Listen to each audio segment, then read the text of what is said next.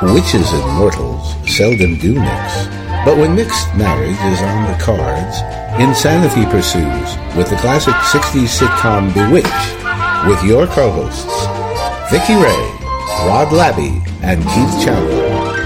Witches have never been so exposed before. Hello, welcome to Literary Lessons Podcast, and today we're doing Bewitched Season 1, Episodes 21 to 24. Yes, and before we start, let's find out who's with us. We got Jesse Foltz. Hello, Jesse. How are you? Hey, everybody. How are you guys doing? How are you, Jess? Yeah. Great. And moving on from lethargic Jesse, we have Vicky Ray. Hello, Vicky. How are you? Hello, everybody. I'm just all happy and peppy. It's probably because it's 9 degrees in Dallas. It's like... Got to do something to keep yourself warm. Well, now we got to go to Tulsa because Asher's got a national up there. And so after we're done here, we're going to brave the snowstorm of 3 to 6 inches, Keith. It's 3 to 6 inches. It's going to be a blinding, life endangering storm. We grew up with like 4 feet in one night. So, but other than that, I'm good. And myself, this is Keith Shago, and I guess we'll find out what we've been up to. And let's start out with Vicky. Vicky, what have you been up to besides what you're going to do? It's like, yes, just come to my house and break in. Yeah. You totally threw me off there. Where are we? It's because I haven't had enough coffee this morning. I ran out of my Freddy Krueger blend. Mm-hmm. But no, haven't been up too much. It's been really cold here. We've been kind of stuck because it's been kind of iced in, and you can drive in snow, but you can't drive in ice. And Fort Worth had 135 car pile up on the highway, and people did die. It's kind of sad, but geez, they were going fast. But other than that, I finished watching The Stand, and I really liked it. The last episode, I'm trying to figure out, but I'm going to have to go read like part of the last of The Stand because I don't remember it ending that way. Well, I think Stephen King wrote an extra coda to it, apparently. Really? Because I don't remember it happening that way. And I won't say because I know people are still probably watching it. But And then I watched Alice in Borderland because Keith suggested it. Totally loved it. But that was Japanese. That was a Japanese film on Netflix. That was excellent. And then I watched Sweet Home. Was that on Netflix too? Yeah. That's on Netflix. As well, yeah. That was awesome. I mean, I'm really on a Korean horror kick. I love them guys. They have got some of the best horror coming out, an independent film. It's like, Hollywood's okay, I guess. They don't have anything. What's the word? What's the word I want to use? That they don't have anything coming out that's original anymore. Yeah. They're trying to do reboot after Well, it's because Hollywood's formulaic, and I feel like international studios are trying to do more experimental things. Maybe they're not as predictable. But I also think it's not, but it's also not all about the money, isn't it? Exactly, it's about the passion of it. And and it shows. Nature. I will say I watched one movie probably because the archaeologist did me one. I watched The Dig, and that was on Netflix, and it wasn't like a horror movie. But I kind of dialed it back from 11 and watched a normal movie, but it was really good. It was really, really good. So if anybody wants to dial it back, that was a good one to watch. What about y'all? What about you, Jess? What have you been up to? Well, I finally got my website published. Go to amalgamationstudios.com and check out all my work. All my art is posted there, and I'm currently looking for clients. Give me work, please. Starving artist. And I've been doing school, taking art studies, so that's always fun. It's all at home right now, so that's where I'm doing it, I guess. I got my own laptop to work from. So that's pretty much all I've been doing is working on art stuff and my school so far. I did go see a friend's baby that was just born, and that was fun. That was boring. Yeah. Was it cute or ugly? No, it was fun. It was fun. No, it was a cute baby. She's her name's Coraline, after the character from that Neil Gaiman movie. Which movie? Coraline. I don't. Oh, Seriously? It's a stop motion film that was done by the same people who did Nightmare Before Christmas and James and Giant. Okay. Yeah, It's so cool, it looks like a Tim Burton movie, but it's not. You're not the only one that's dragging ass today. Yeah. I think it's the cold weather. It's freaking cold in Dallas. We're not used to it down here anymore. I'm not used to it anymore. I don't like it. Yeah. Well, myself, I finished watching Sweet Home, which I loved. I also finished watching. Isaac had me watch this anime series called Tokyo Ghoul, which I finished watching that, which is good. Not as good as Sweet Home. I've also watched a Russian one called Not of Us about androids, which was excellent. So I've been watching a lot of foreign stuff. I've watched a couple of Swedish films, which are really good. I can't tell you what they are because they were like the Swedish title. And I'm just going to sound like the Swedish chef from the Muppets, so it's probably not a good thing, and I'll probably just offend people. I'm working a lot of work. So, but besides that, yeah, that's it really. My life's not that exciting. Keeping warm, bloody freezing sort of thing. What's the temperature over across the pond? -2 Celsius. Yeah, just 2 degrees Celsius below freezing. So I guess that'd probably be the equivalent of 28 degrees. Yeah, it's cold. Cold here. I know that. So, I mean, I probably got the thingy in my phone, but I don't know. Yeah, no, I only got it. It's 24 here. It's probably about that degree. It's probably about that here. And it's been snowing. It's been snowing here and blah de da. But I mean, it doesn't stick. So surprisingly enough, everything's still open here because normally it's like a flight flies down and everything closes down. But no, they're keeping running. So, and besides that, COVID's getting better here, so that's okay. So hopefully I'll be back to my full-time job soon without having to deal with that. And been teaching Army guys stuff about data protection, which is always fun. Army guys. I'm sure we got the Army. We got the Army here at the moment, helping out with the health service because we're overwhelmed. So, but besides that, yeah, life just goes on. Just makes you want to polywater do all the day. Yay! I polywater.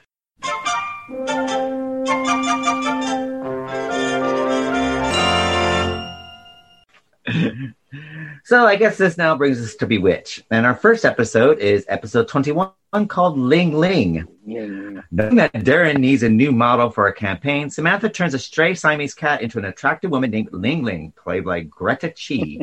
But the appearance of Ling Ling, who knows she's a cat and brings these cat sensibilities to her human life, is unintended consequences, most specifically that the agency's up-and-coming photographer, Wally, played by Jeremy Slate, starts to fall in love with her. Ling Ling, in turn, likes the attention she's receiving from Wally as opposed to the life of a cat. Samantha has to figure out how to tell Darren the truth about Ling Ling, while she and Darren try to persuade Wally that Ling Ling is not the right woman for him. So, Jesse, what do you think about Ling Ling? I love this episode. It was so funny. The one scene that sticks out to me the most was when Gladys was outside after she put out a saucer of milk because she felt bad for blaming the cat for eating her bird earlier, and then she looks down and sees Ling Ling in her human form drinking milk, and then she goes to fetch Abner, and Abner comes back, and of course, as per the usual, he sees her as the cat, and so she has her bottle and her bottle spoonful of medicine. Yeah, I wonder what he's giving her. I know there's no indication of what it is. Maybe it's just hardcore molasses or something, but I don't know what it could possibly I think it's alcohol. Be. Like what medicine comes in it? Really? Yeah, I mean most medicines I think then were alcohol based. Yeah. Like the Lucy episode, when she drinks that and gets all, drunk from it. So. Yeah. Vita Vegemite. Because in one of the other episodes that we'll cover later, the last one that we cover. Oh yeah, this was another episode. And she's swinging out of that bottle. And then she's, she's like really happy and smiling. She's getting so used to it. She has to just to function in her marriage and whatever. But this was like how many episodes with that Siamese cat? Because I'm pretty sure it's the same Siamese cat that we've seen in prior episodes that we've already covered. Right. Yeah. I think it was the one on the boat as well, wasn't it? Just rambunctious, mean little shits too. You know, I've never met a Siamese cat that was really friendly. It's lucky if the owner is liked at this point, you know. Well, I quite like this Siamese cat because the Siamese cat was like quite a butch Siamese cat because normally they're like thin and wiry, aren't they? Yeah. This one's quite meaty. Like what was that? Was it the Dalmatians? Which one was what with the We Are Siam? Oh, that's Lady and the Tramp. Lady and the Tramp, yeah. Which apparently they can't use that song anymore because it offends somebody. Yeah, no, you can't even watch Disney anymore if you're 7 and under without a parent. At least over here, we're fine in this country for now. It's up there with Caligula. Yeah. Shit's getting real. Well, you know, I seen a house fly. I seen an elephant fly. I'm offended. I love the blackbirds. They were the best part. The crows. I heard a rubber band. I seen a railroad tie. Anyway, we probably could get banned off Spotify or YouTube soon. We're gonna get canceled. Get canceled. They already know it. So, Vicky, what are your thoughts about Ling Ling? Me? Mm-hmm. Ling Ling, I thought she was a riot. But, I mean, I was kind of surprised that Samantha's always not supposed to be doing magic. So she makes this cat into a female. But was it the Jewel of the, what jewel was that? Jewel of the East. Jewel of the East. So they need a pretty, woman to. But, I mean, what were they supposed to do? Take pictures of her and she was supposed to disappear after the fact? I mean, wasn't she going to? Yeah, they never even showed the results of the campaign, which usually they do. That would be like the end of the episode. I was kind of disappointed because I wanted to see what the actual turnout was. Yeah, but I mean, she falls for that. Well, she doesn't fall for that guy. Actually, she's all excited about champagne and eating sardines because she was eating those hors d'oeuvres and they were sardines, and she wanted. I guess Darren gave her the whole tray, and then the tray was empty when he brought it back like 2 seconds later. She ate them all. I was confused by that because cats they're not the biggest eaters though. I don't think a cat would eat. No, but they love fish. They love fish though. It's the fish thing. Oh yeah, the sardines. Yeah, I know they love fish, but I've never seen a cat, even though they love fish, eat like a whole thing. I've always known them to be more picky than dogs. So none of this is real, Jess. Well, actually, yeah. Well, I know. I know that. But the interesting thing about cats, though, is if a cat's a gobbler or eats a lot, it tends to be because they were starved of the tit when they were little, or they didn't get enough food when they were little. Maybe that was the indication then. Well, she said that Ling Ling as a cat looked like it was well fed, so I don't think it was a problem. Well, she said she was tired of going through garbage cans, and from now on it was going to be sardines and champagne. So martinis and champagne. She's a good looking garbage cat. Like Cat, wasn't she? Well groomed for a garbage cat. Well, she had that fur coat on too, but then she scratched with them. She had a lover's spat with the guy. What was his name? Wally. Yeah, Wally fell for her. Yeah, I don't remember. Yeah, you'll never see him again in any other episode. They fall for everybody like just so quick on Bewitched. You ever notice that? They're just dating. And I know. That's because it's an episode. They have to. But she scratches them. Well, Samantha puts that, what do you call it? Catnip in her drink. Mm-hmm. And she starts getting kind of goofy, and then he takes her catnip away, and she gets mad and scratches his face. And she was kind of she was a Siamese cat. That's what a Siamese cat would have done.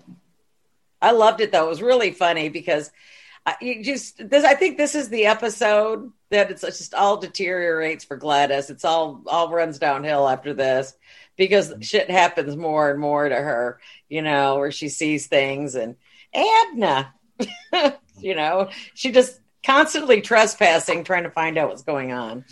What's quite interesting, actually, I just finished a book called The Lady from the Black Lagoon, and it's about this woman named Millicent Patrick. And her best friend for her whole life was the guy who plays Abner in Bewitched. No kidding. And it was like her homosexual, because he's homosexual apparently in real life. I didn't realize so. What? And he would like, whenever she needed to be escorted somewhere, it was her. But the interesting thing about Melissa Patrick is that she's kind of been rewritten out of Hollywood because she was one of the first female animators, and she worked on Dumbo, she worked on Fantasia, and then she got married, and then from there she moved to Universal, where she did This Island Earth, and then she's the one that created the Creature from the Black Lagoon, the look of that. She like designed it and everything like that. And then the person in the original movie? Yeah, the original movie. And then what happened was cool. is that the guy who was head of makeup got jealous of all the attention she was getting and had her blackballed from Hollywood. What? I can't imagine getting blackballed from Hollywood for anything. Oh, because she was a woman in the time. It's because she was a woman. That's what the whole thing is about, her being, because she was a woman. But I mean, she had a fantastic life. I mean, like her father designed like the Hearst Castle and and all that sort of stuff. Wow. So really good book, but it was quite funny to read all about the guy who plays Abner and how they used to hang out together, and up until he died, she was, they were like the best friends, and she was there when he died, and whenever she needed someone, he'd be the first one there. Whenever he needed something, she'd be there. It was quite interesting. And the thing is, she was a beautiful woman, this Millicent Patrick. But so it was kind of weird, like finishing that, and actually, wrote the review for the book yesterday, and actually then I started watching it last night, these episodes. So it made me look at Abner totally different. I was like, oh, okay. So yeah, he doesn't come off that way at all when you're watching the show. No. There's a lot of men back in the day that, their bread was buttered on a different side. And, back then people just didn't broadcast it, and they just kind of, I mean, there are some that you always know, which I think next month. Uncle Arthur. Hello there, Sammy. Yeah. Yeah. Which because we get an episode with him. That is Uncle Arthur as a driving instructor next month. Oh yeah, I forgot. Yeah, that's right. I forgot that he plays a different character aside from Uncle Arthur on the show. I love him. He was like the best. I can't wait. Paul Lind. Yeah, he was amazing. So now when I see Abner, I just think, oh. Well, yeah. Well, I mean, everybody Keith's always been my buddy.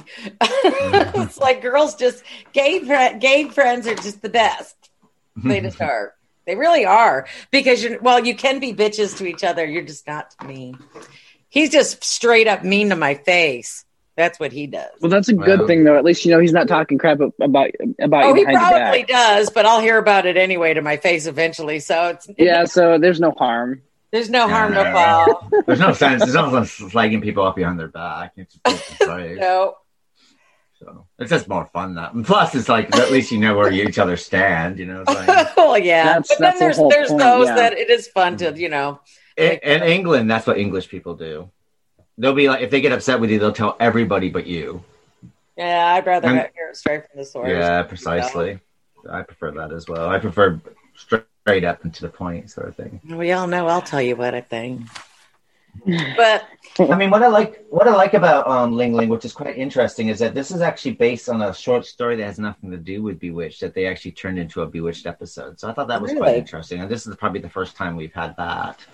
The original short story was written by a guy named Anthony Wilson, who wrote a short story in Harper's Bazaar about a woman. That makes sense. A woman, a cat turned into a woman. I thought it was quite interesting that luckily that it wasn't during Ling Ling's mating season, because it might have been a totally different episode. Yes, it could have been. She could be like squalling, rubbing herself up against everything. Oh my God. I had a friend that had all these cats, and those cats, every time I was over there, were in heat for some reason. God love them all. And I would leave my purse on the friggin' thing, and all the cats would see the purse, and they would just rub all over my purse, like 4 cats at the same time. No, Jesse's giving me that look. Don't you get, cats? Wow. When cats are in heat, they're... yeah. No, I know. Well, it's just so bizarre. You'd think they would, be able to find something else than an inanimate object. Well, sometimes that's all there's around. Precisely, and they get it bad. They get it. I think cats are probably the worst when they go in heat. They are. And I sit there and say that's why it's, if you get a cat, make sure you get it fixed. Oh God, because even males, if you're not careful, males they spring everywhere and you can't. Oh my God, yeah. There's nothing worse than a male cat. They'll blankets, pillows. They're just like humans. Your leg.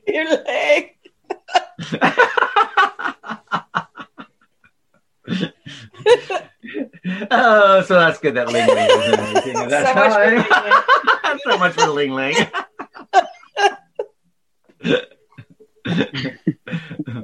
This is going to be one of those days, I guess.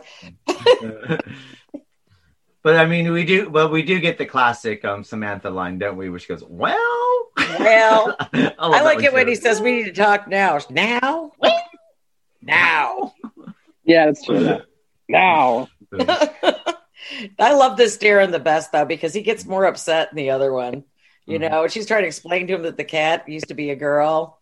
I mean, I had to sit there and say that I think that Darren has every right to be upset here in this instance, sort of thing. So, I think this is probably the first time that when she's used her magic that Darren has a reason to overact. Because, nothing's worse than your, a colleague falling in love with a cat who's turned into a woman. Yeah. Sort of thing. It would be hard to explain. And what happens if she gets pregnant? What's going to come out? Yeah. Cat people. I know, cat people. What was that movie? She's been turned into a human, Wasn't that the movie? Was it Tommy Knockers? Yeah, but the thing is, okay, she might be turned into human, but what kind? This episode always kind of think like, God, if her and Molly have kids, would they have like little people heads with little cat bodies, or they would probably be magical beings, or little cat heads and human bodies, werecats, or they would just turn out to be werecats. Werecats. What's baby's first word? Meow. Say mama. Meow. Well, it was kind of funny though. She forgot to change her back after dinner was over, and then, like Jesse said, poor Gladys. I know it was so weird. I thought Samantha seemed a little more careless than usual because usually she's on top of that. Well, so it's kind of weird to see her have a careless. Their life is so busy because of the witchcraft and just the regular life, that just regular human mortal life, that the gap, being bridged. And then you got, at least you don't have Endora fucking things up in this episode for him, Yeah. That just goes. Although I would have loved to see that too.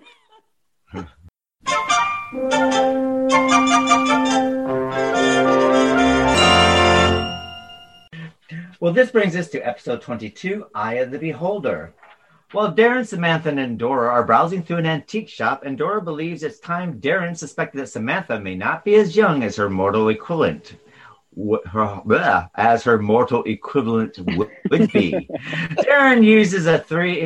Darren sees a 300-year-old painting, Maid of Salem, which bears a striking resemblance to Samantha, causing him to question her age and their relationship.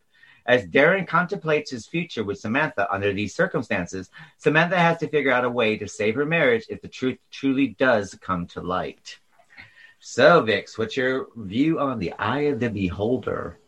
Well, I think this humanizes Darren a lot because, you kind of had to wonder when the show first started, it's like, well, they've known all these historical figures, they talk about certain things. So they've been around for a while.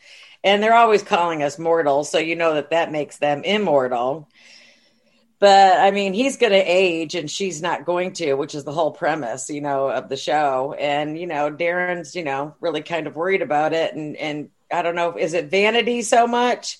Or I don't know if it's vanity. I think it has to do, what I got is like, they could be happy for a certain set of time. But if he starts aging and she doesn't age at all, and he's like 70 and she still looks, because he goes, because the thing is, because we get an idea what age that she's supposed to be portraying, because he goes, are you 24, 25? So I guess she's supposed to be in her early 20s. But so now think about it, like he's 70 years old and she still looks 20. I mean, it's going to look like Anna Nicole Smith and that old man that she was dating. Right. You know what I mean? That's how the world's going to look at it, isn't it? It's like, What's this young girl doing with this old guy? So I kind of understood him a little bit here, sort of thing, and I can understand the problems that would present. Well, it gave him anxiety. This was the episode where he decided to go outside and go gardening, and then Dora's messing with him, and the little girl keeps picking up the wheelbarrow and helping him, and then he goes back to try to pick up the wheelbarrow with the flowers, and he can't lift it. Then you got the girls.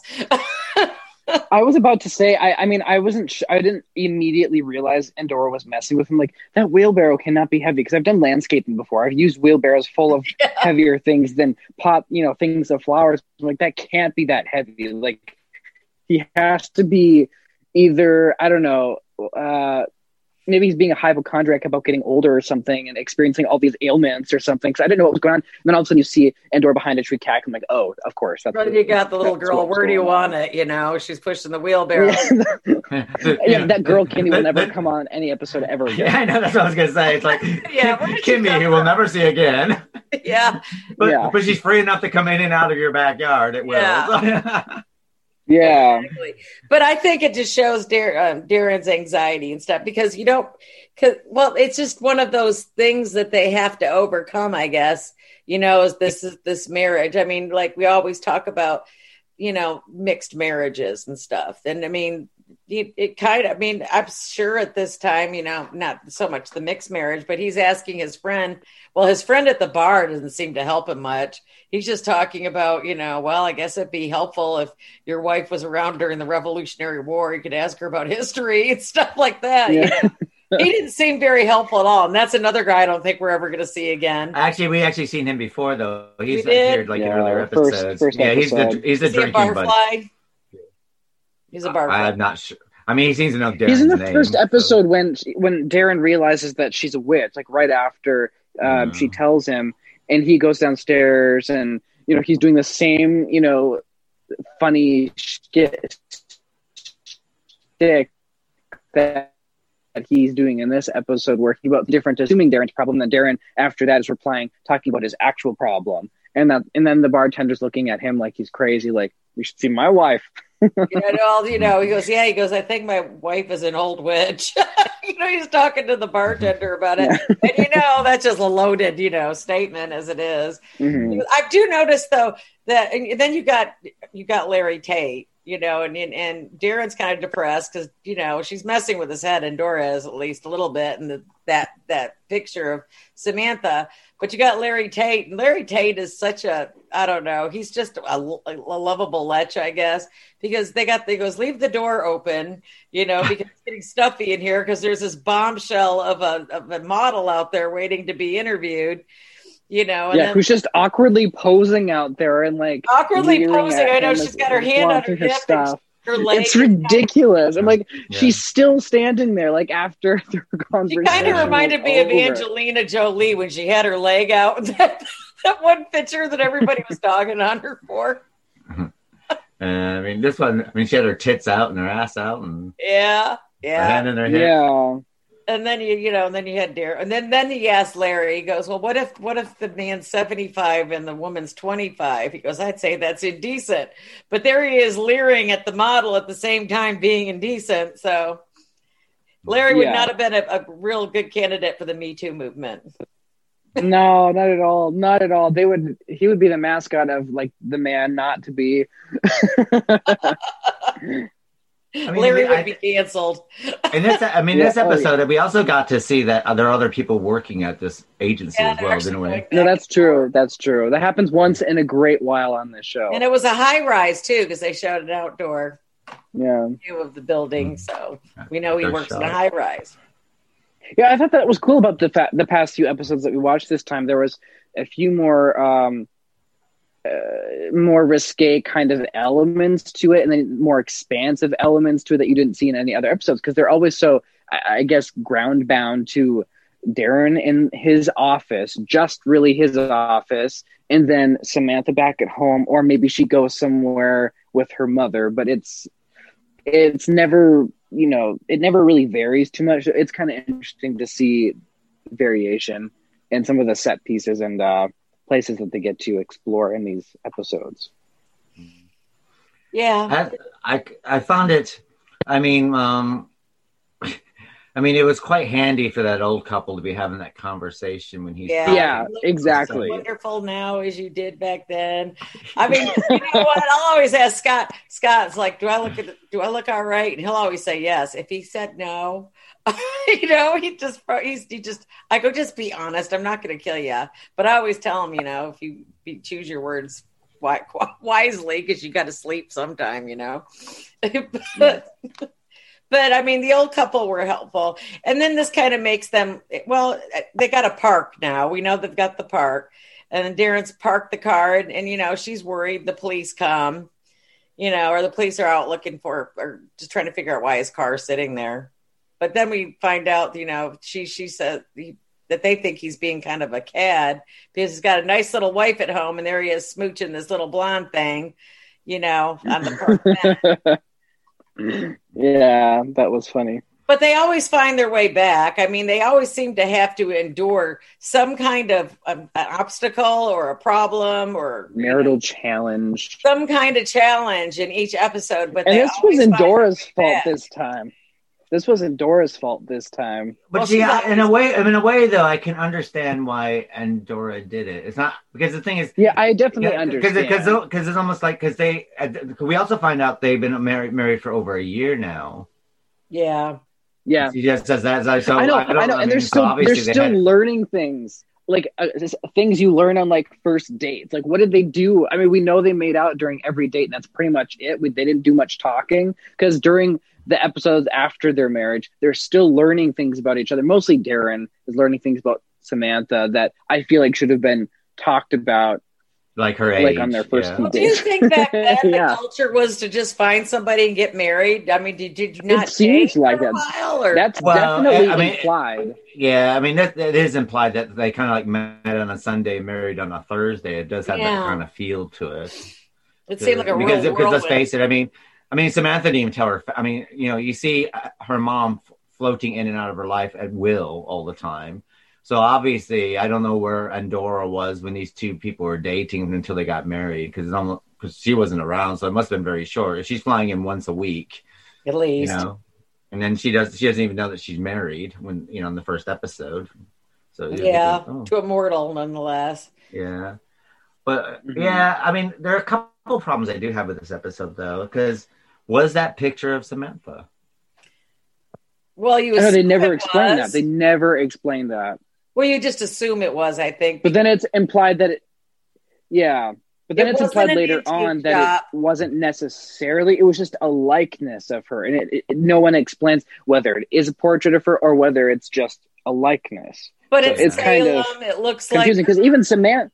It's an antique. Yeah, because even Samantha looks at it and kind of gasps and is like, oh, this is why he thinks this. Like, she didn't like say, oh, this is a picture of me. Oh, this woman looks so much like me. Like, there's no clarification. Yeah. I mean, maybe it doesn't matter that much, but I feel like it kind of does. I would have liked to have known if that was supposed to be her, because we do know later on there are Salem episodes and they are witches, and witches have always been tethered to Salem. So you got to wonder. Yeah. And because, another thing, maybe it wasn't her picture to start with in the picture anyway. Maybe Andorra just imposed her picture face in there. Exactly. That's what I'm thinking happened. Yeah, but then because even the way that Samantha acted to it, it's like, well, was it her or wasn't that her? So it was kind of weird because you didn't really get any strong sense of that sort of thing. No. And another thing is why I do think that's what? Oh, sorry. I was gonna say that's why I think that they tried to insinuate that Andorra was the one that imposed her face on it, just whipped it out of thin air or something, because she was the one that directed it in his direction. So she could have just, created that image to stir up, a problem for Darren. And that was kind of it. Because but then again, we don't get Andorra doing more than one spell, though, do we? Because I think, this is what's kind of bizarre. Because normally if they, she made the squirrels talk. Yeah, but what I'm saying is that the thing is with her is like, can she do more than one thing at a time? Like, can she just go boom, picture, move at the same time? Or does she have to go boom, change the picture, then move it? And then another spell to make it move? Or so I guess we have that as well. Because she should have gone bing, bring sort of thing, and then as it's moving, and then moves it a second time. So, or can she just do it this one bring sort of thing, and it just does it all in one go? Yeah, I mean, I know one stop. She have done that though. What? Why would she have even put that picture there though? Well, it's to forge the fact that Samantha needs to have a conversation with Darren of what it means to be married to an immortal. Yeah, and if you remember in the very beginning of the episode, Samantha and her mother are having a moment, and her mother's trying to explain, I think, something that happened in the past and like their heritage and stuff like that, but Samantha doesn't really want to hear it, and Darren's like gesturing like we have to go or something. Like that. So Samantha's basically like, I can't have this relationship with you as it was. Like it has to be different now because I'm married to Darren. So I think she does that because she feels kind of hurt by it. So she's Dora was the catalyst for all this, or the protagonist, or yeah, she was. But I do think it was not from an evil stance. I think it was for that you need to have, it's a bit like, if you marry someone, you're keeping something hidden and your parents go, you need to have a conversation about this before, sort of thing. And I think it's more like that than, let's get Darren to be out in the open. Sort of Yeah. I'm surprised they're not out in the open yet. Like, I mean, you dropped the biggest bomb on him. They're like everything else is quite small compared to that, I think. And if you're a witch, you talk about being immortal all the time, or your mother-in-law talks about being immortal. Like, you'd think that would just be obvious. I'm kind of surprised Darren took this long to figure this out. Just because, I mean, he knows Andorra is quite old, thousands and thousands of years old. Assuming because she has showed her age, and Samantha is still probably a couple thousand, maybe. Who knows? Maybe they talk about knowing. Helen. That's another couple episodes. We find out a little bit more of that as well. Yeah. So they've been around for a while. And another thing is that Samantha still dodges the question by the end of the episode. Yeah. We still don't. She never fully answers. She never divulges like full truth. There's never a moment of like, I'm gonna tell you everything, and that kind of frustrated me too. Because maybe the writers don't know how to explain it to us. That's true too, I suppose. But I do feel like, I don't know. It would have been nice. It still feels like she avoided the question, though. Yeah. I mean, I like this episode, but you do feel like there's a lot of stuff that's been it wasn't. It's kind of short. You're shortchanged. Yeah, and it wasn't thoroughly thought out as you had with the other episodes. It just seems like it was a good episode, but it wasn't thoroughly.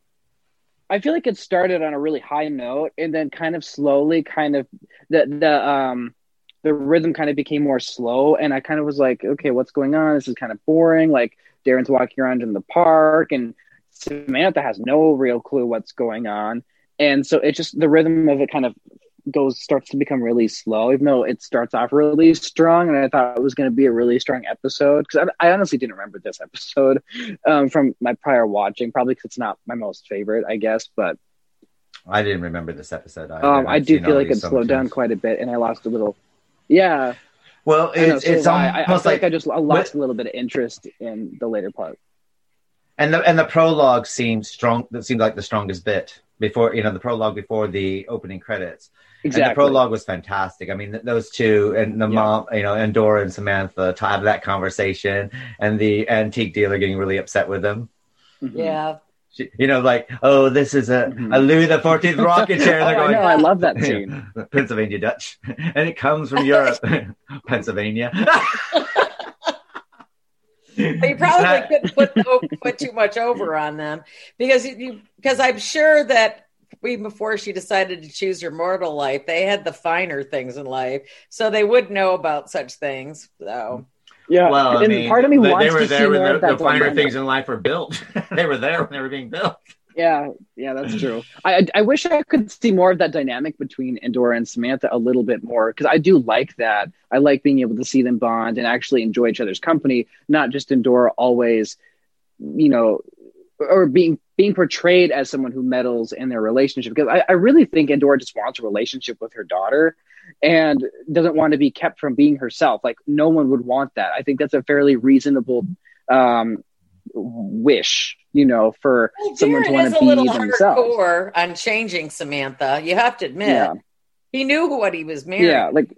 And he really just pushes that element out of her life. And I think that's a little harsh, especially towards Endora, because I think Endora would fully appreciate him if he just let Samantha and her be herself in in his presence. You know, I really don't think that there would be more to it than that. I just think she wants to be herself, free to be, you know, a witch. I don't even think she would make a scene in front of other people, but in front of Darren, I think she should be able to express. I think she would make a scene if she was in front of stupid people. Yeah, it's like if someone's really annoying, I think I would love that. That'd be a fun show. Just because she's that kind of person. That would be a fun show.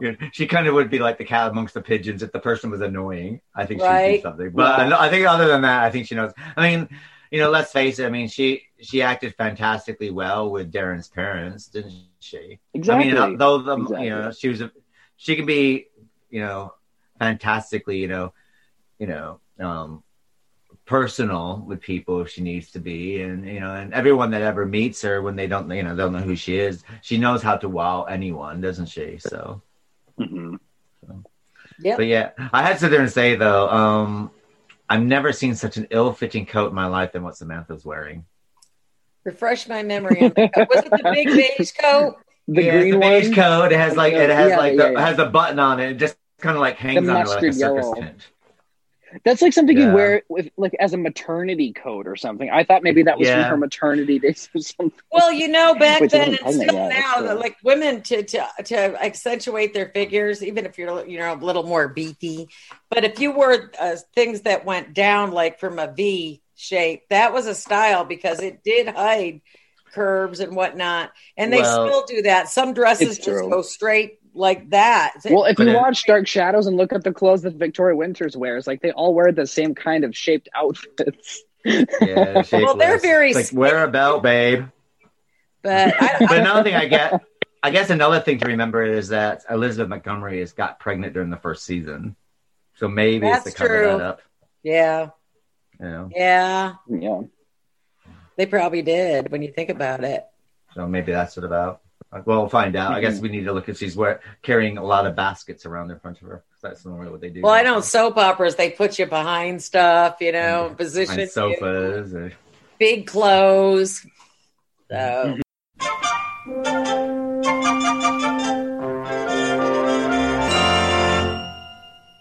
So this brings us to episode 23, Red Light, Green Light. Yeah. The mayor, Dan Tobin, ignoring his constituents' request to have a traffic light installed at a busy intersection, needs some of Samantha's witchcraft to convince him otherwise. Vic Tayback from Mel's Diner from the TV show Alice appears as the mayor's chauffeur.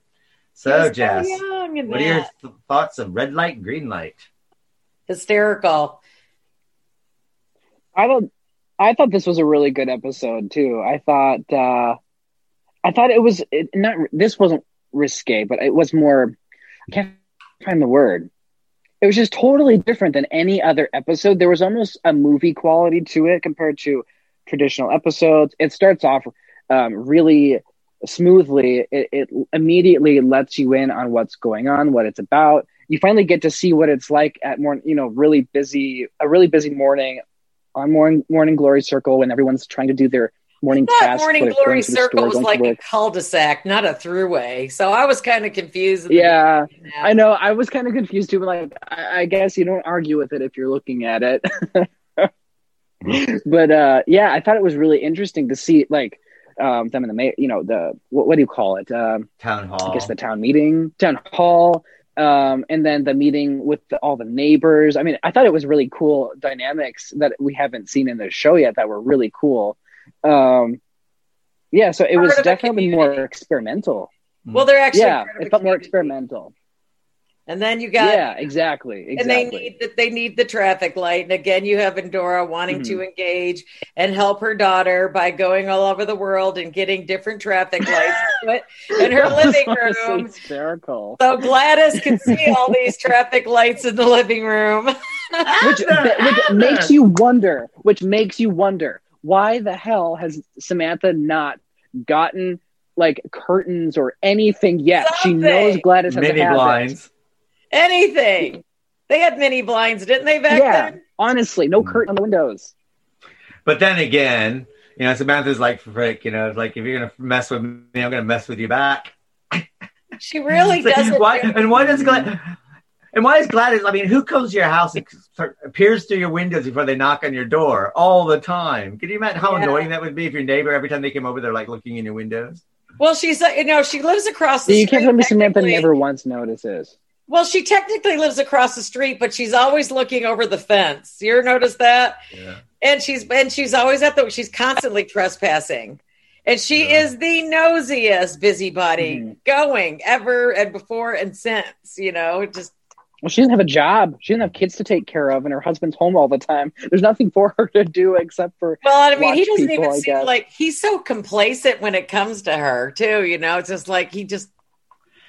He's almost like, I've seen that. I've been there. I forgot the T-shirt, so I'm just not even fazed by it. He just doesn't. He's not fazed by anything. He just wants to be retired in peace and read his newspaper. But they had some fantastic scenes though, like when they're at that little meeting at the guy's house. Yeah. And she goes, "Why don't we lay down in front of the traffic?" She goes, "Oh, yeah, lay down in front of the traffic." I know, he's so callous. He really is. He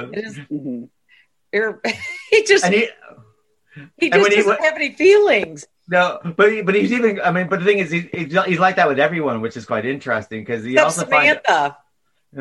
Yeah, but you even see him like at the town hall, and then he goes, "Oh, and you, sir," and he stands up. He goes, "And you, my constituent." He goes, "I didn't vote for you." Yeah, I know. I voted for the other guy. He goes, "I voted for the other guy." But that guy, and then think of that: the politician is a smarmy, slippery kind of guy too. That's just there. He probably doesn't do jack.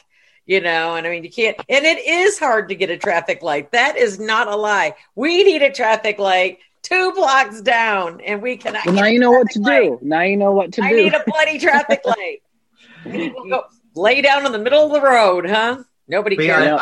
But if you notice, this is also the first episode where Darren is happy with Samantha using magic. Yeah. Yeah, that's true. He didn't say anything about it. It's just whenever it's convenient for. Well, no, that's not true because he didn't get anything out of it. No, I think it because this was such an important thing for her that he was willing to back her, and that was quite nice to have that. It's like for once, yeah, because this is so important to you. We'll let it go, sort of thing. But yet, her mom's still pushing the traffic lights, and she liked the old one. So hysterical, and then she finally comes home with like a Russian. I think it's Russian. The guy, the police officer. No, it's a Bobby. It's a Bobby. What is that? An English. It's English. Yeah. Okay. Yeah. And I thought that was hysterical, but it also made me wonder. Like, I know it's a sitcom and stuff, but you kind of wonder how their magic works and functions sometimes because they always say things that kind of make you wonder how it works, like what their capabilities are. Because there was something. I can't remember what it was now, but I think she wasn't able to just conjure up. She had to go look for the traffic light. Yeah, she had to go to different places. She wanted to go shop for the perfect traffic light that had elegance or something to it, and then she saw the London Bobby and brought him back. And she that poor man has a family somewhere, and she's got a spell on him, and he just What about that traffic? Because she's taking traffic lights off of busy street corners. Exactly. Yeah, that too. So is it that she's not capable? I don't think they can conjure up stuff from their imagination. I think it has to come from somewhere. So therefore, if I decide that I'm going to conjure up, I don't know, a Siamese cat, that Siamese cat is someone else's Siamese cat somewhere. So that person will be without a Siamese cat, so I can have a Siamese cat. So I think it must be that way. Yeah. And that, I think, goes back to like with the ideologies, I think, within magic is that when you do something's always taken away from that. It's like energy that is like give and take. You can't just whip something out of nothing and expect no consequences. Like there's always. And the question is how long does it last as well? Exactly. Yeah. I don't know how long it lasts. Does it last forever? Or is it only for now? Does it last a day, 3 days? I don't know if like the people who made the show knew much about magic or if it was just coincidental that it kind of just works that way. But I do kind of wonder sometimes. I doubt that they really had a thought focus about it. group with pagans or Wiccans or Gardnerians or any other traditional sect of witchcraft. Though. Well, there doesn't seem to be any whatchamacallit. I mean, there hasn't been any ground rules set yet as far as not really. It's just hints and glimpses of what and how their magic functions, I guess. I mean, I have to sit there and say that also what's quite nice about this episode is that even though Adora's trying to help and Samantha's like, no, Mom, you need to like take a back seat, stuff like this. And then the last time she brings one in before they win their case sort of thing is that, and she goes, Mom, if you really want to help, come back or whatever like that. And Andorra comes back and then they're at the town meeting. And, obviously they're not going to the traffic light. And Samantha pretty much foresees this. And then she freezes the crowd and Mom goes, are you ready, dear? Yes, I'm ready. And that it's like, okay. It's like, which is Andora's like even willing to, it's like she's there. Because the whole thing, even though she's, doing this, it's there for the love of her daughter. She wants to help. She gets that voice. I can't do the voice where she goes, and you do want me to help you now. We know she gets that dark voice, that Endora voice, and where she feels she's kind of hurt or she's being witch shamed or something because she wants to help. So she goes and finds all these. Of course, Gladys is looking and seeing all the traffic lights, and then she sees the Bobby. Then she's got the railroad traffic light, the railroad thing. And what is it with Darren, like, just nibbling and everything? Oh, I know. Was he hungry or something? He kept eating the chocolate or whatever it was. And then the hors d'oeuvres. Yeah. Yeah, that's true. I don't know what they were. I didn't know what. I thought it was some kind of candy or something. Yeah. But she's looking at him like. Well, he was hungry. But didn't they start that episode off where she was cutting the ham because she needed to eat early because she was deboning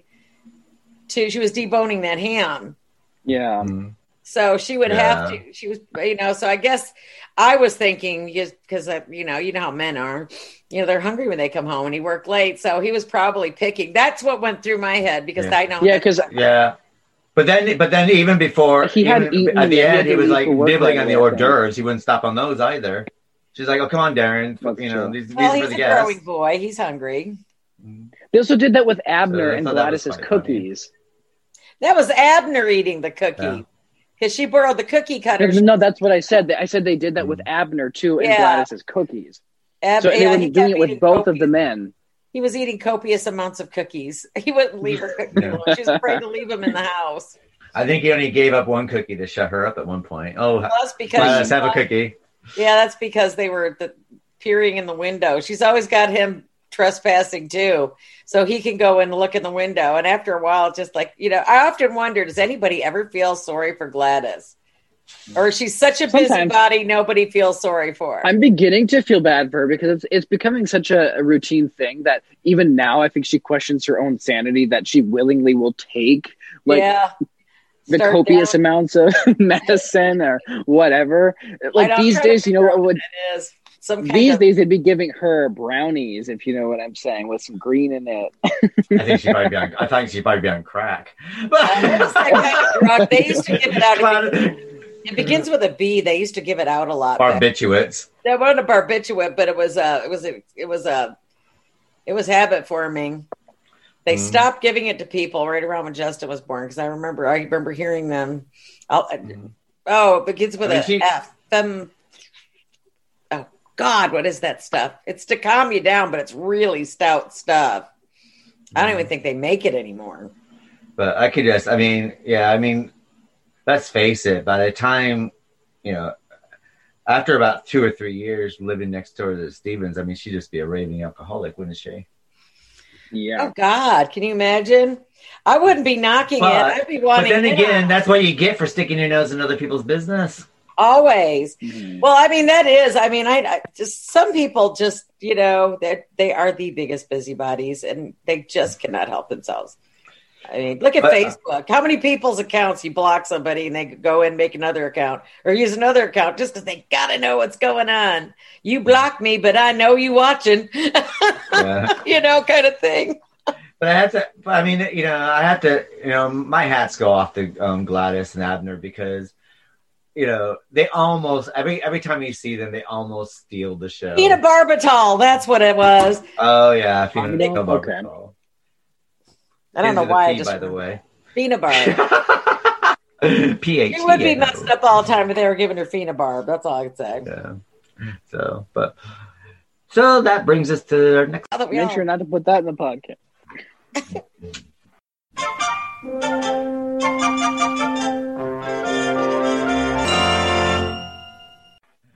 And this brings us to episode 24, which is which? To assist her daughter in a dress fitting, Andorra transforms herself into a double Samantha, while at the fitting, Robert Fraser, played by Ron Randall, a young writer, becomes smitten with her, and Andorra decides to cavort with him as Samantha. Meanwhile, Gladys Kravitz thinks Samantha is having a secret affair. There are further complications when it turns out that Bob is an old friend of Darren's. Andorra shows up as Samantha at a dinner that Darren, Sam, and Bob are having. Bob now believes Andorra is Sam's twin. So, Vix, what are your thoughts of which is which? This is really bitchy on Andora's part. She didn't have to mess with this poor guy. But then again, she didn't know that he was Darren's friend, probably. I think she liked him. I think she kind of liked him, too. I mean, who doesn't, when you get older, want some younger dude or whatever to flirt with you? And stuff. Seem that young. Everybody likes to be flirted with, Yeah, I mean, that's the problem with some of these shows. I mean, how old is he supposed to be? He looked about 40. He's supposed to be 40, but he looks older. He looked closer in age. I thought he was Darren's friend, so I thought he probably was supposed to be like around Darren, how old Darren's supposed to be. Well, he had gray temples. I guess people get gray in their 30s. I'm getting grays already. I'm not even in my 30s. You got to calm down, Jess. We told you before the show you need to chill. Sorry, I don't smoke pot, so I don't have anything to calm me down. I could mail you some. Oh yeah, we'll both be arrested.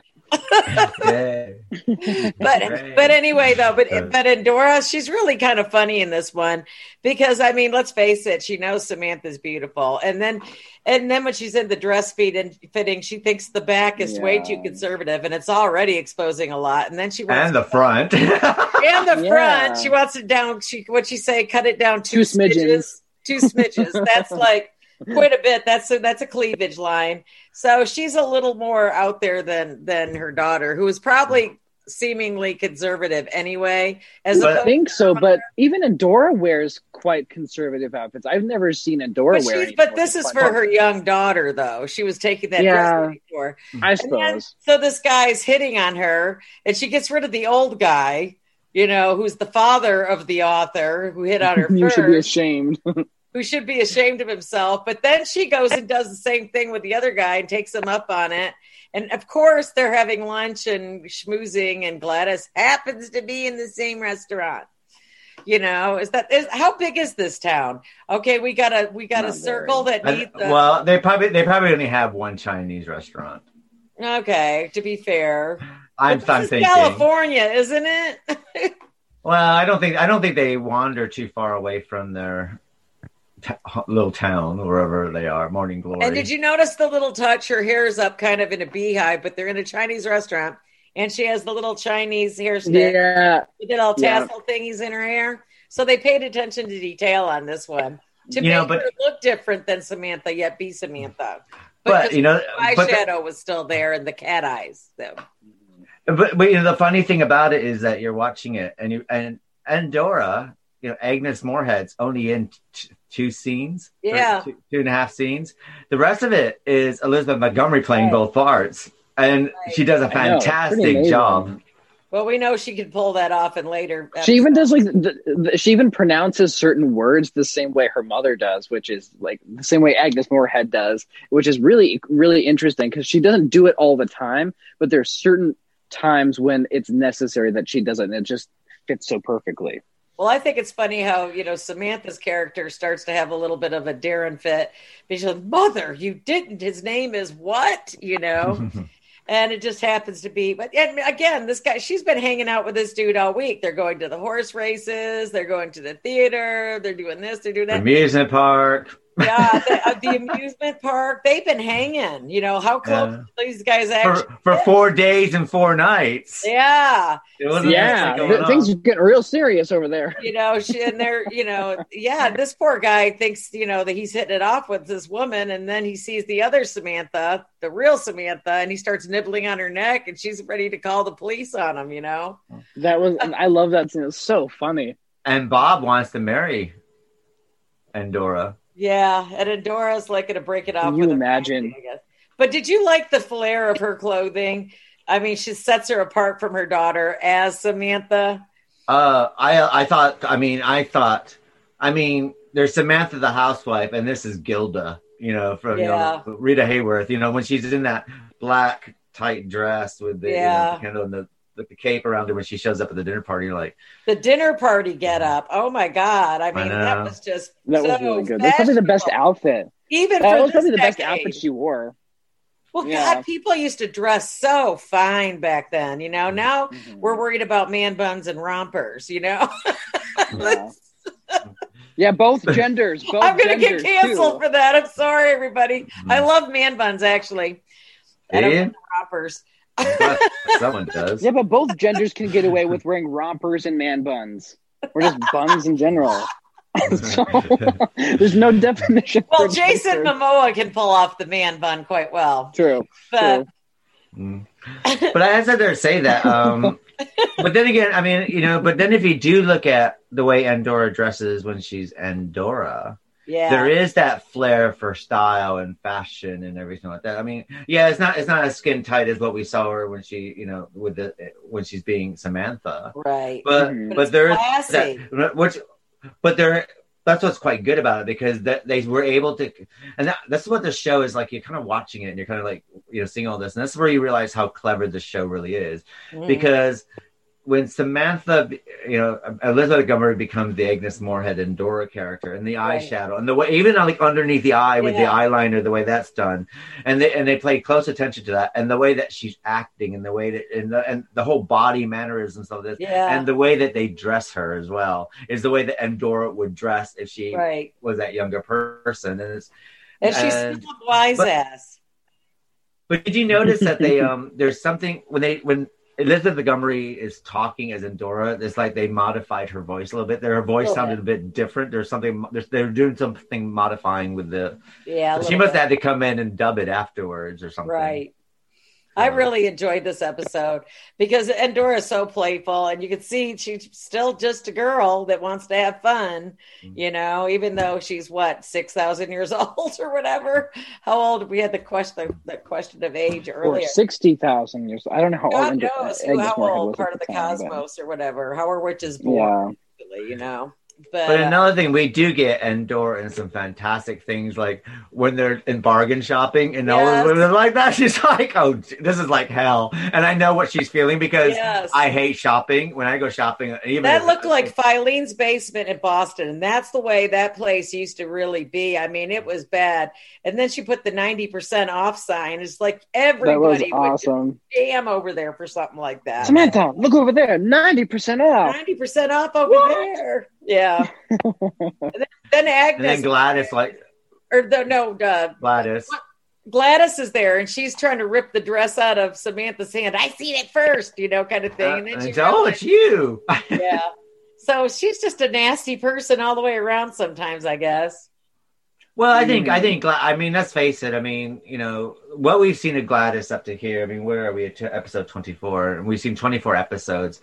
And in that point, Gladys is featured in quite a few of them. And we do know that the people, like the committees that Gladys is on, they don't seem to like her. It doesn't seem like anyone likes they treat Gladys. Her really bad. Yeah. So I mean, she's kind of bullied everywhere around, isn't she? Yeah. But then she has a nasty way about her. I mean, look at when she had at the baseball game with her nephew. Yeah. You know, and she was, you know, she got a bit. I know she's calling little kid names. Like, who does that? What did she call him? Now it's gonna drive me nuts. Marshmallow Mathers. Yeah, Marshmallow. Yeah.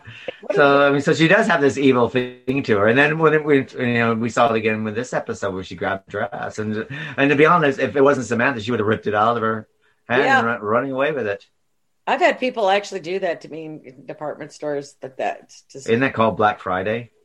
No, that's right. flat screen TVs also during riots. I go internet Black Friday shopping. I don't do the in-store thing. I went once in my entire life. I'm like, yeah, I'm not doing this again. I hate going to Walmart. Not worth it. I'd rather just like I said, I'd rather go have a Pap smear than go to the Greenville Walmart anytime. I just don't want to go. It's that bad. I hate shopping anyway. It's just like shopping's not my forte. Mm.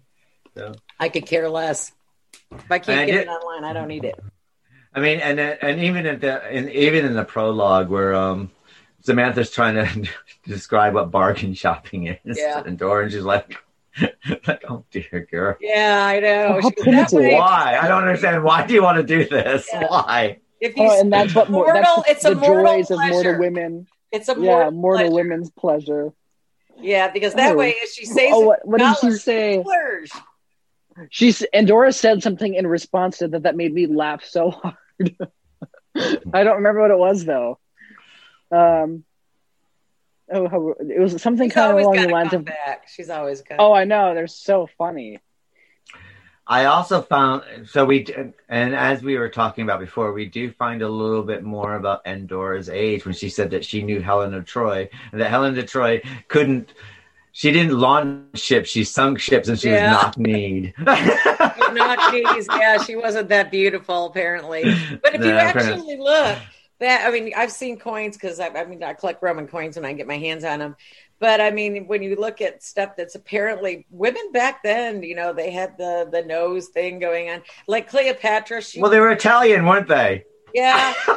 Spartan, Greek. Well, they're not much difference. Greek, Italian. I don't got it that bad. Egyptian. But no, their Ptolemies were actually Macedonian, though.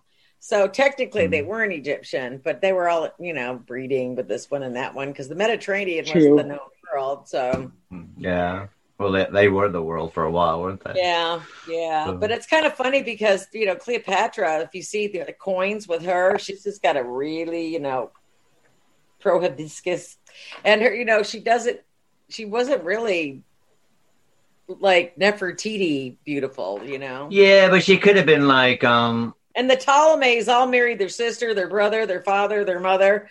So Cleopatra could have been like like there's Catherine Zeta-Jones who has like no sex appeal whatsoever. She's very beautiful with no sex appeal. And then you got but then you got Susan Sarandon, she's not pretty, but she's got so much sex appeal. Yeah, so Cleopatra could have been more that she might not have been much to look at, but maybe she'd just been exuding. We were having a conversation about that. What was that movie with Tarantino and Clooney, vampires? Oh, Dusk Till Dawn. Yeah. What was her name? I can't recall. Salma Hayek.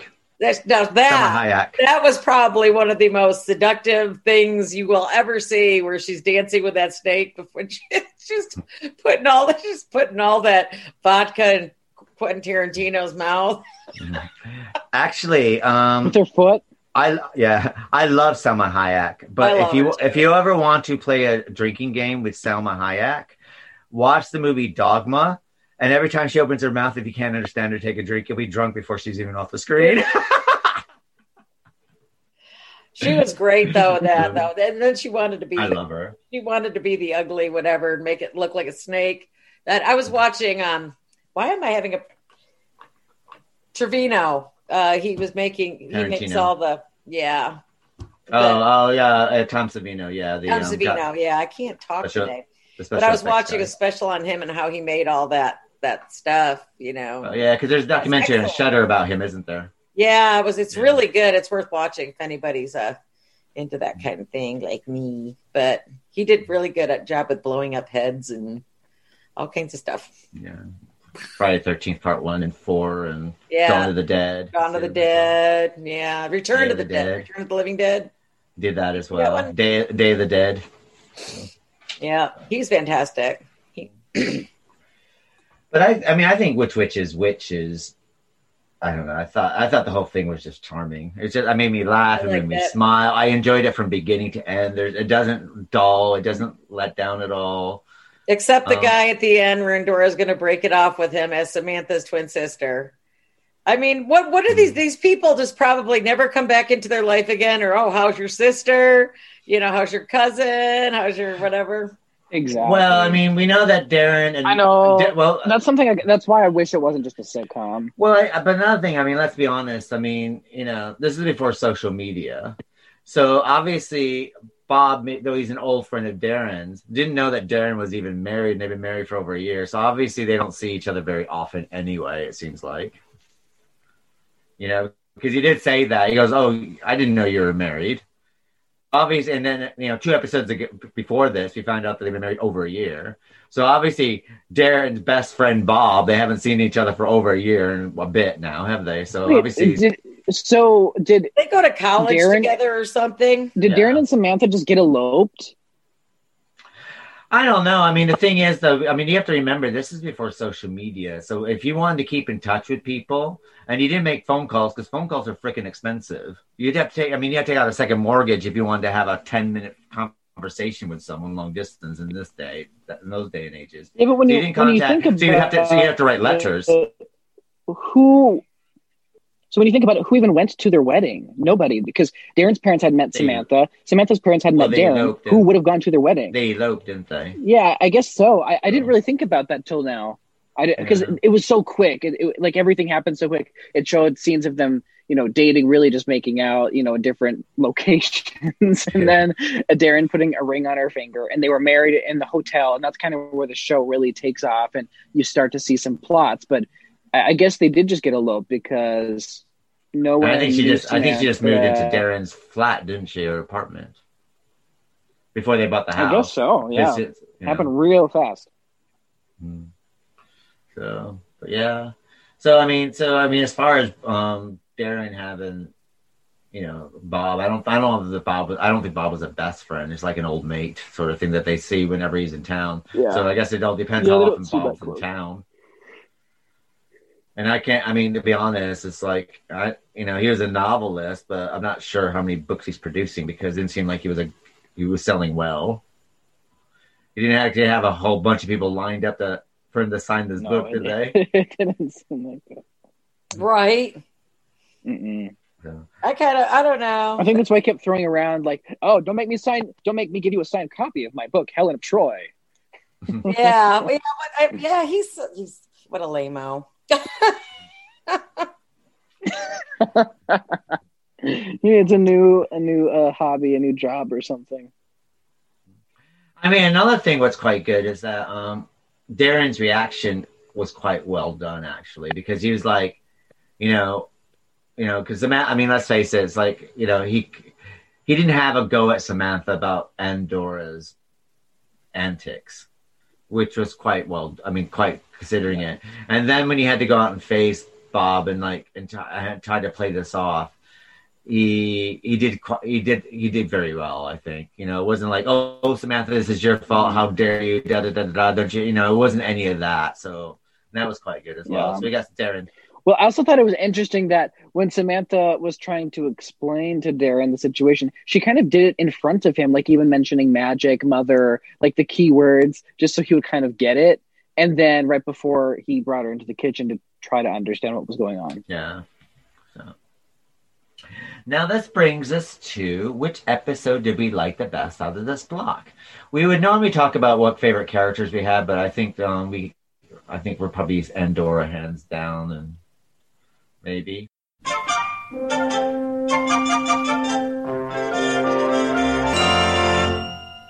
Well, okay, let's do favorite character. Let's figure out what. So, who's your favorite character and least favorite character? Start with Vicky, because she loves this segment. I would have to say favorite character for all of the segments. Yeah.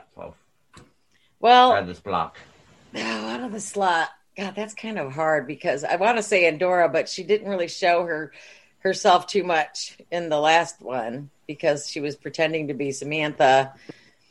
But I have to say that I would have to say I liked how Samantha. I like the interaction between Endora and Samantha. I love how she wants to be the mother. She's my favorite character because although she's playful and devious and all those things that a mother-in-law most likely is, Yeah, but she loves her daughter and she wants the best for her daughter, and she always wants to help, even though sometimes it might not be the best thing or the obvious thing to do, like date, Darren's friends as Samantha and, make it look really bad. Because that's got to be a small town. And she's out with another man and everybody knows she's married to Darren. So I didn't really even think of that before.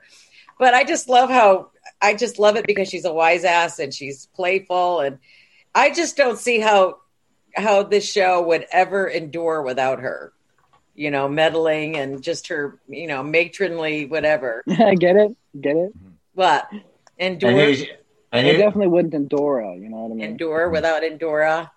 Well, I mean, the name itself, it's just kind of playful, actually. Pandora, Endora, the Witch of Endor in the Bible, Do you know where that? So, who's your least favorite character of this block? Oh, God, I don't really have one. I hate that. I'm gonna have to say Gladys got on my nerves. Because she just won't stop. But that doesn't make her my least favorite character because her acting is so good that she does get on my nerves. Okay, the least favorite character will have to be the drunk friend at the bar with Darren, who's useless. He really didn't do anything. Yeah. And he doesn't ever come back. Yeah. And you don't get vested in him at all. Yeah, I don't think so. No. Not even the little girl with the wheelbarrow. You don't get vested in her either. She's just there. It's just these random people that just pop in their lives. Yeah, it's almost like one of the Bradys came over and visited Samantha. That's what it felt like. Yeah, basically, it's like exactly. I honestly thought for a minute I thought it was Maureen McCormick because she comes on like an episode or two in like Genie and Bewitched because that's what was going on before Brady Bunch. So I thought it was her at first, but then I realized it wasn't. Yeah. Yeah, that's true. What about you, Jess? Who's your favorite character and your least favorite character? Well, I always say Endora for the most part, so this time I'm going to say Samantha just because I really feel like Elizabeth Montgomery she really showcased her like acting abilities here as different characters, and in Bewitched she's like the one and only actor I think that plays multiple characters because later on she'll play Serena, she plays her mother, she plays herself, and she also plays herself playing Serena, just like different renditions of herself and different characters. It's just kind of phenomenal, and she's very charismatic. Like this show honestly wouldn't be the same if she wasn't Samantha, because she's really the heavy, I think, for the show, and then Endora and Darren and stuff. But I don't know. Darren's the most unrelatable character. So even though Dick York is a phenomenal actor, I have a hard time relating to him or even liking him because I don't relate to how. Yeah, I don't relate to how he reacts or responds to things. I understand why he does, but I don't relate to it because I myself, if I was in a situation, would respond entirely too differently. So I don't know. I definitely think Samantha's my favorite character in this sequence, especially. She is versatile. And what about your least favorite? My least favorite, honestly, any of the extras that come in and just for like 1 or 2 episodes, just as like extras. Like it could be the little girl Kim, even though she was cute and funny, she's not going to be seen again. And then also the bartender and the drunk guy. That's true. I mean, the strongest character actors are probably Endora.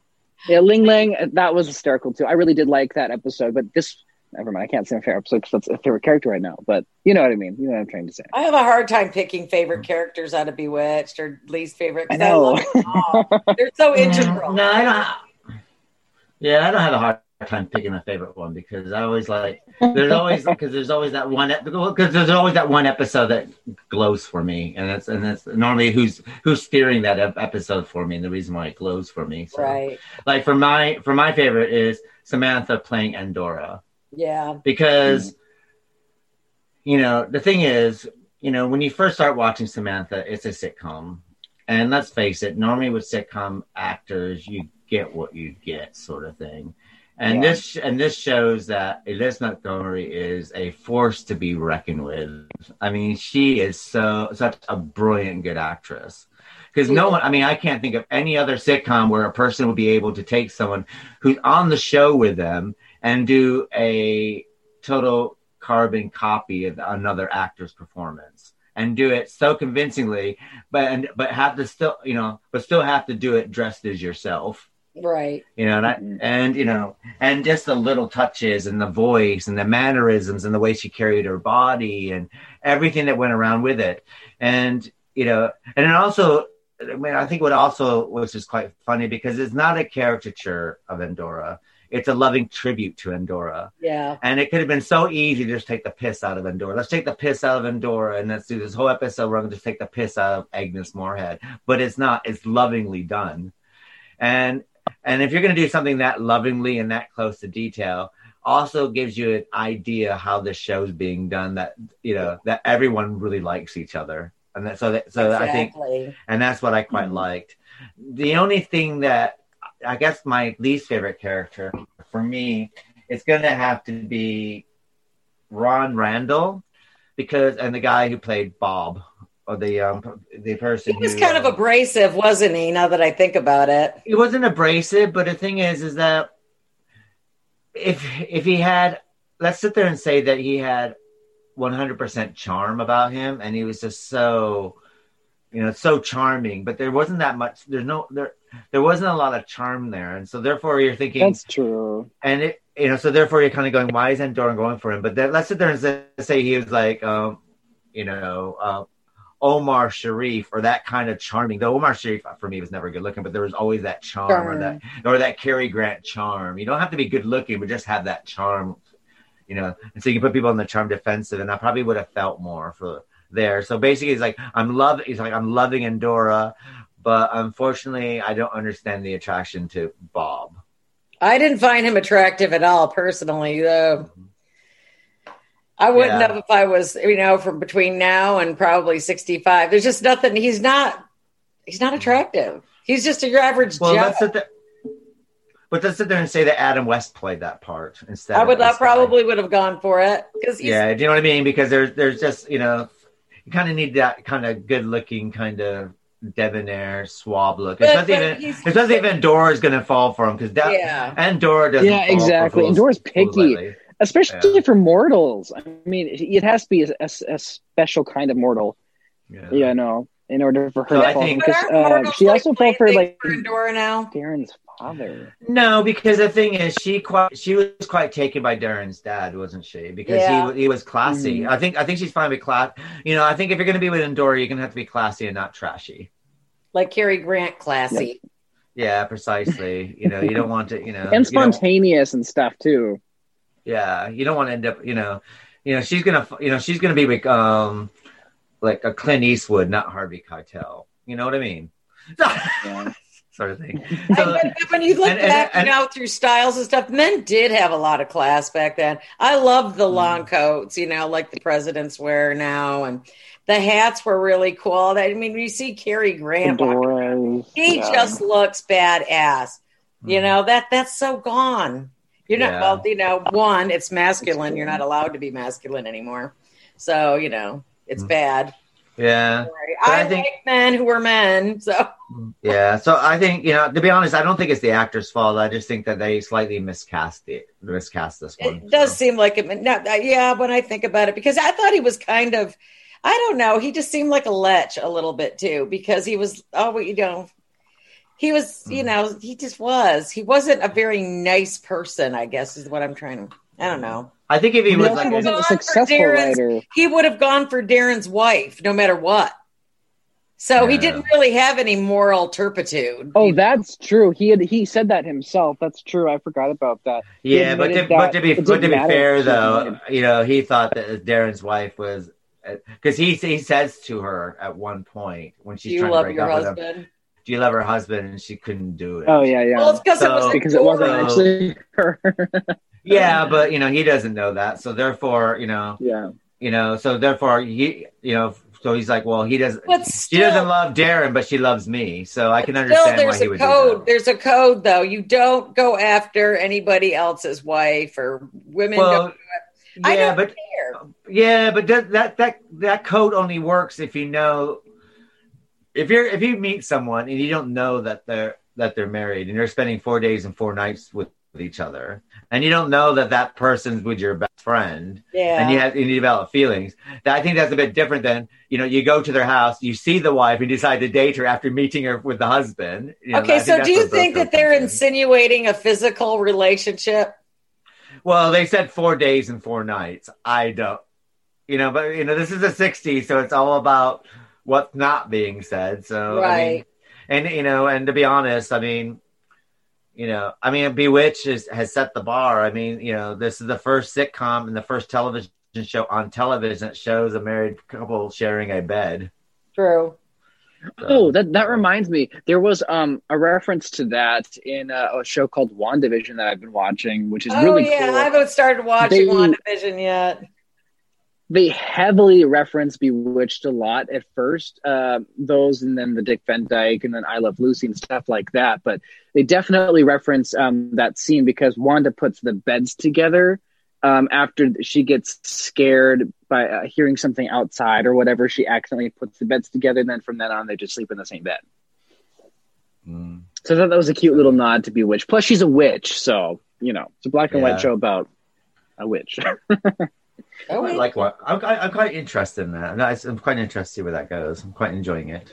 I also learned that they did the special effects the same way they would do them in something like Bewitched. They didn't do CGI. They did CGI for like tiny things, but they wanted to make it feel like an actual show from the period. So they did stick to like the fish wire and all of those fun little special effects they did. Yeah. We got a bit of fish wire really cool. When Samantha's getting her keys at one point, didn't we? Where we saw the keys going down the stairs. Yeah. Like, the keys are gone. Yeah, you can see the glint of the fish wire in some of the lighting. Yeah.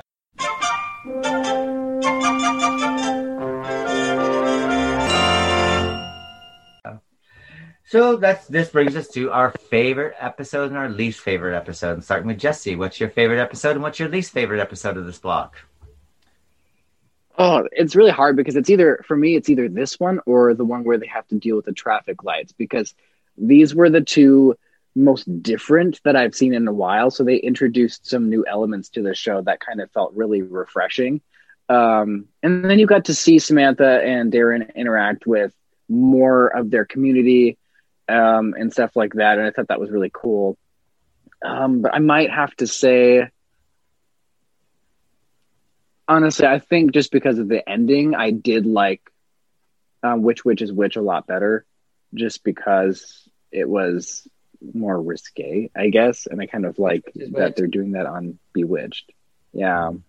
It was slightly risque, just ever so slightly. Not too much. But yeah, that was probably my favorite episode just because of how it ended. Because sometimes an episode starts off really strong and then it ends on a lesser note. But I think this one started off really well and then ended really well, and everything in between was really good and well done too. And Elizabeth Montgomery's acting was really good too. So yeah, I think that for me makes it the best episode. And what about your least favorite? My least favorite? Maybe on this, what is the name of it? The one where Darren questions her. Eye of the Beholder. Yeah, I wasn't that impressed with that one. I totally forgot about that one. So seeing it the second time around didn't do it justice. I don't know. It started off really strong, but then the rest of the episode was just kind of blah. So that was probably my least favorite episode. And what about you, Vix? What's your favorite and least favorite? My favorite one was with the stoplights. I just thought it was funny that Endora went around collecting bobbies from England. Just stoplights from all over the world so she could give her daughter the perfect stoplight for Morning Glory Circle. I just thought that was well done. It was just funny because, it was just sweet. I just love how Endora interacts because my mother's still alive, God bless her, and I just totally adore my mother. So maybe that's why. I don't know. I just love how moms, they just want to do, here or there, no matter if they're here or in heaven or whatever. You just remember your mom is wanting to do everything for you, as, mothers and daughters kind of thing. So, but the least favorite, God, I hate that one. It wasn't the Witch. It wasn't Ling Ling. What was the other one? Eye of the Beholder. Eye of the Beholder. I would. How old is that? So although there were aspects of Eye of the Beholder, I liked like how they humanized, Darren and him wanting, to, I don't know. I think he was just worried too much about, age is not a big thing, I don't think anymore, but this is the 60s. So people probably would talk, but I would think that Samantha would just age with him and just do a spell kind of thing instead of stay young. But I mean, not that it was a bad episode. I really liked it. I thought it was sweet, but it was like Jesse says, I couldn't remember the name of it, but it wasn't as memorable as like the stoplights or, playful Endora doing, wreaking havoc in everybody's life or, you got a cat, that's a woman now. I mean, it's just things you'd expect to happen around witches, I guess, of this caliber. So. My favorite is Which is Which because it just works on every single level. And it left me wanting more. Like when the series ends and they're going to sit down for dinner, I wanted to go on. I wanted to see what that dinner party was like when they're all four of them are sitting there. I just wanted to go on because I couldn't get enough of it. And it's also because for me, it's also the first time you see split screen. Or Samantha, you see them both in the screen together. True. And you also know that that's going to become very, very important later on in the series as well. And you also got the diversity. And it's like you have a show about Endora, but Endora's not in it, but you feel like Endora is in it. And that takes something to pull that off. Well, yeah, she's definitely still present. So even though, you know it's Endora, you think it's Endora. So it was done really well. It really was. Because it's Endora pretending that she's Samantha, played by Samantha being an Endora. And it's just like, it's a total mind, it is. When you start thinking about it. It's done so well. Precisely. Really I mean, it's a bit like trying to like describe Terminator, isn't it? Like, he's going back in time to give birth to his son, but he has that. When he tried to work it out, I was like, it all works out eventually. Yeah, precisely. So it was kind of like that, but that's what I loved about that. My least favorite is going to have the Eye of the Beholder. And I think the reason why is because Bewitched has a really good way of that when you have these touching moments that it almost tears apart your heart. And, we got it with Darren when Darren's mom decides that the dad really loves her, or when Clara comes back, she doesn't think that she's messed things up, and she leaves. And, when Darren's parents have to bring her back and all this other stuff. And you get these really heartfelt moments that it really tugs at your heartstring. And I think the Eye of the Beholder missed that. I think if it had that, I think it would have gone up. But it wasn't, even when when they decide they're going to work it out, it just kind of like, okay, I'm not feeling anything here. And I think that if they had that great big something emotional or something that tugged at your heartstrings, it probably would have felt more. And it kind of like, it's almost like they hit something, they teased you with something, and then they kind of like snatched it away. It's a bit like, here, have a piece of candy. And it was also, and as the kid's about to put it in the mouth, he just yanked it out and like ran off. Yeah. So. When it was also really one-sided because Samantha didn't even know what was going on with Darren. It was all exclusively on Darren. No one else but Darren knew what was going on with Darren. And so there was nothing really for them to work on. It was really for him to work on. And he had already worked on it by the time Samantha showed up. Mm-hmm. So there wasn't much for you to hold on to because Samantha didn't know about it. And I think we were kind of seeing things maybe more through her perspective as an audience because we're already knowing like everything that's going on with Darren. We know that he fixed it, that he kind of came to the conclusion more or less after hearing the conversation with the old couple. And you kind of clearly see that touched him in a way. So I feel like that's why you didn't feel like the impact of his decision, and maybe also because this has happened before, you kind of know he's going to make that decision too. I don't know. But there's also the simple fact that there's so many different reasons why it didn't work. But if Samantha loves Darren like she says she is, and I think this is another thing that the show is missing. If Samantha loves Darren the way that she says she does, and she knows the fact that Darren has an expiry date, that he's going to die someday, and she's going to be on her own, and she's going to have to live how many hundreds of years without him.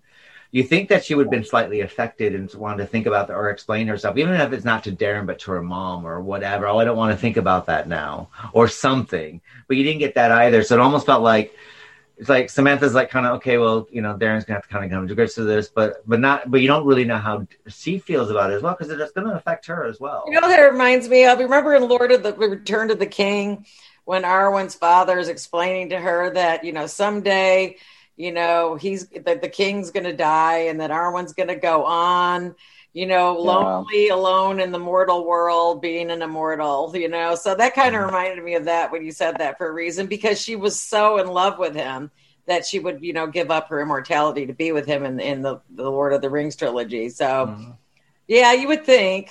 Yeah, she could. I mean, they could have touched on it, but then again, I think it's one of those stories that it had a really good idea, but they didn't know how to flesh it out properly. And maybe it's difficult to flesh it out in 25. I mean, let's face it. I mean, they're really big issues, aren't they, for a 20-minute? Yeah. But it's also so. But I think they have also kind of touched on this similar subject before. Like, it felt like a rehashing of something that they already did better in another episode. Yeah. So I think that's for me. That's the reason why it didn't really play off for me. But there are, I said before, it's when your prologue is the strongest thing in the show, then you got a little bit of problems going on here, sort of thing. As Jesse says, it started high and it kind of just slowly slopes to the end. Things downwards.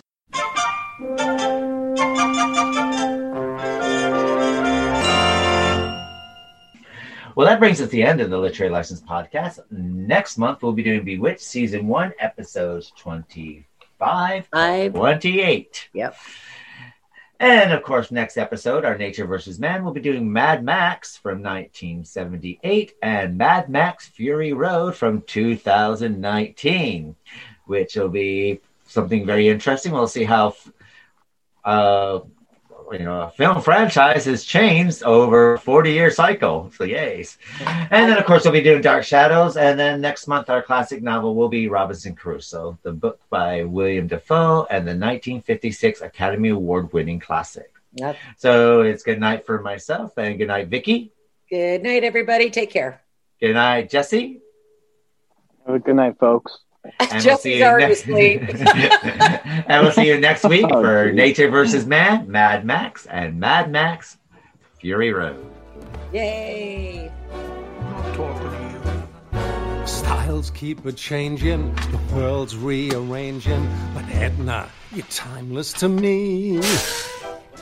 Hemlines are shorter, a beer costs a quarter, but time cannot take what comes free. You're like a stinky old cheese, babe, just getting riper with age. You're like a fatal disease, babe, but there's no cure, so let this fever rage. Some folks can't stand it, say time is a bandit, but I take the opposite view. 'Cause when I need a lift, time brings a gift, another day with you. A twist or a waltz, it's all the same schmaltz with just a change in the scenery. You'll never be old hat, that's that. You're timeless to me. Feds keep a-fading, Castro's invading, but Wilbur, you're timeless to me. Hairdos are higher, mine feels like barbed wire, but you say I'm chic as can be. You're like a rare vintage ripple, a vintage they'll never forget. So pour me a teeny weeny triple. Anytime. And we can toast the fact we ain't dead yet. What? I can't stop eating, your hairline's receding, Hey. and soon you'll have nothing at all. Never. So you'll wear a wig while I roast a pig. Hey, pass that Geritol. I love pig. Glenn Miller had brass, chubby checkers like gas, but they all pass eventually. You'll never be passé. Hip hooray! You're timeless to me.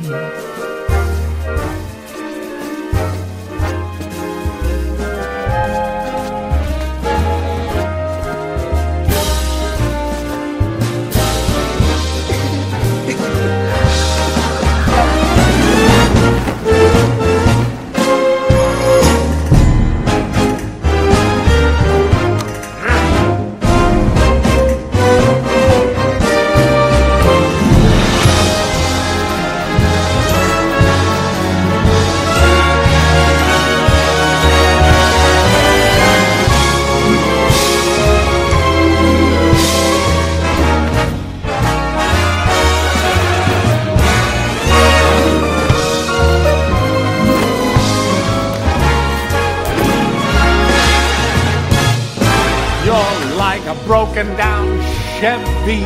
All I need is a fresh coat of paint. And Edna, you got me going hot and heavy.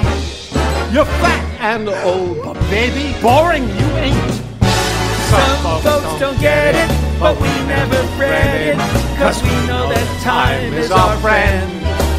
Yeah, it's plain to see that you're stuck with me until the bitter end. And we got a kid who's blowing the lid off the Turnblad family tree. You'll always hit the spot, big shot. You're timeless to me. You'll always be du jour, mon amour. You're timeless to me.